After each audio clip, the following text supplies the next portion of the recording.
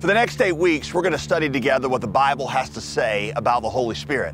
But this is not just a theological exploration about the doctrine of the Holy Spirit. We're going to ask, what is it like to live in the presence of the Holy Spirit? What's it like to experience His guidance? And why is it that the Bible says it would be better for the Spirit to be inside you than it would be for Jesus to be beside you?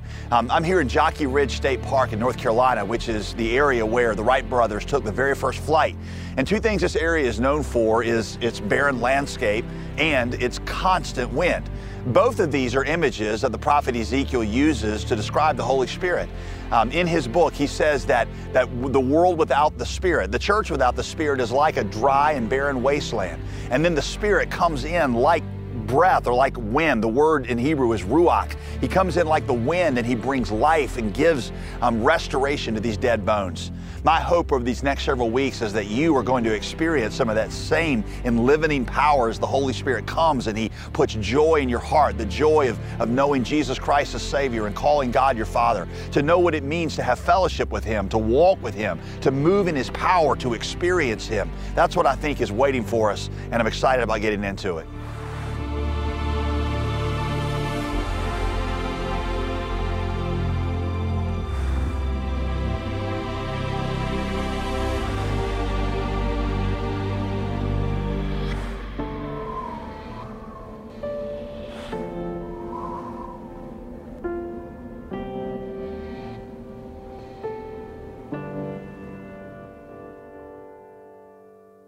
For many years of my life, as a pastor of a growing church, as a guy who had several degrees in theology, God felt very distant to me. He was more like a doctrine that I knew about than He was a person that I knew. And then as I read the Bible, I saw that the people in the Bible had this relationship with God that was personal. He spoke to them. They moved with Him. In the Old Testament, He was always warning His people through the prophets. He was giving them instruction and speaking words of comfort to them. Then when Jesus came, the angel said to call His name Emmanuel because He would be God with us. This was not only a God who was coming to dwell with us and to give us a body of doctrine to learn. This was a God who would speak specific warnings to His disciples. He would speak individual words of comfort to them. He was personal to them. And I would look at that relationship and I would think, where is that God? Why can't I know God that way? God for me was like an absentee teacher. Jesus was a teacher that had given an assignment and then just left the room, leaving the students to get the assignment done, to learn the lessons and to pursue the objectives. And we better get it done before He came back or we were going to be in trouble. And then I started to read what Jesus said about the Holy Spirit, how the Holy Spirit was supposed to be His presence with us. And I thought, what am I missing? Hey, Jesus made the most astounding promises about the Holy Spirit. Some of them are so astounding, you almost have a hard time taking them seriously when you read them. For example, John 16:7. Jesus told His disciples it was to their advantage that He go away if it meant they got the Holy Spirit. Imagine for just a minute how absurd that must have sounded when they first heard it. What would it be like to walk around with Jesus Christ personally for 3 years? I mean, you're at a party and you run out of Chex Mix. Bam, Jesus multiplies the Chex Mix.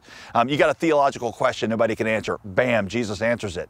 Your dog gets run over. Bam, Jesus resurrects the dog back to life. Your cat gets run over. Jesus digs a hole to help you bury it. Okay, all right, I'm kidding about that.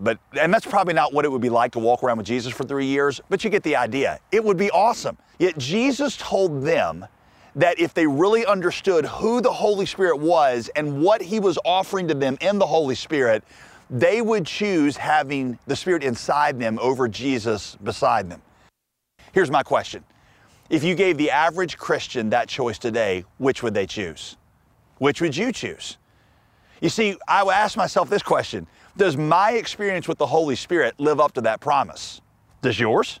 When it comes to discussions about the Holy Spirit, the conversation quickly seems to go into two extremes. You got one group of people for whom an encounter with the Holy Spirit is the same as an emotionally ecstatic experience, which always seems to coincide with the swell of the music or the pastor going on an alliterated roll at the end of the sermon, and you're just emotionally, at a height, and that's fullness of the Spirit. Or maybe it's like this strange confluence of events that you're just like, how could that be a coincidence? It has to be the Holy Spirit. Other Christians, perhaps in reaction to those ignore His presence altogether. They believe in Him, but they don't really relate to Him. Their relationship to the Holy Spirit is something like my relationship to my pituitary gland. I'm glad it's in there. I know it's essential for something. I would never want to lose it, but I don't really relate to it or interact with it. The Apostle Paul in Acts chapter 19 encounters a group of the disciples of John who, as he's talking and he mentions the Holy Spirit, they're like, whoa, wait, who are you talking about? And he's like, have you not heard there's a Holy Spirit? And they said, no, we've never even heard of such a thing as the Holy Spirit.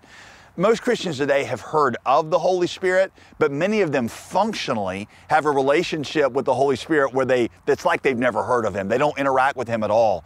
I was like that for many years. Growing up, my Trinity was God the Father, God the Son, and Holy Bible. The Holy Spirit was not a real presence and not a real person to me. That's what this study is about, because many people pursue Christianity and separate the Spirit and the Word. Seeking the Spirit apart from the Word leads to an unanchored Christianity that develops more into New Age mysticism and spirituality than it does anything like authentic Christian faith.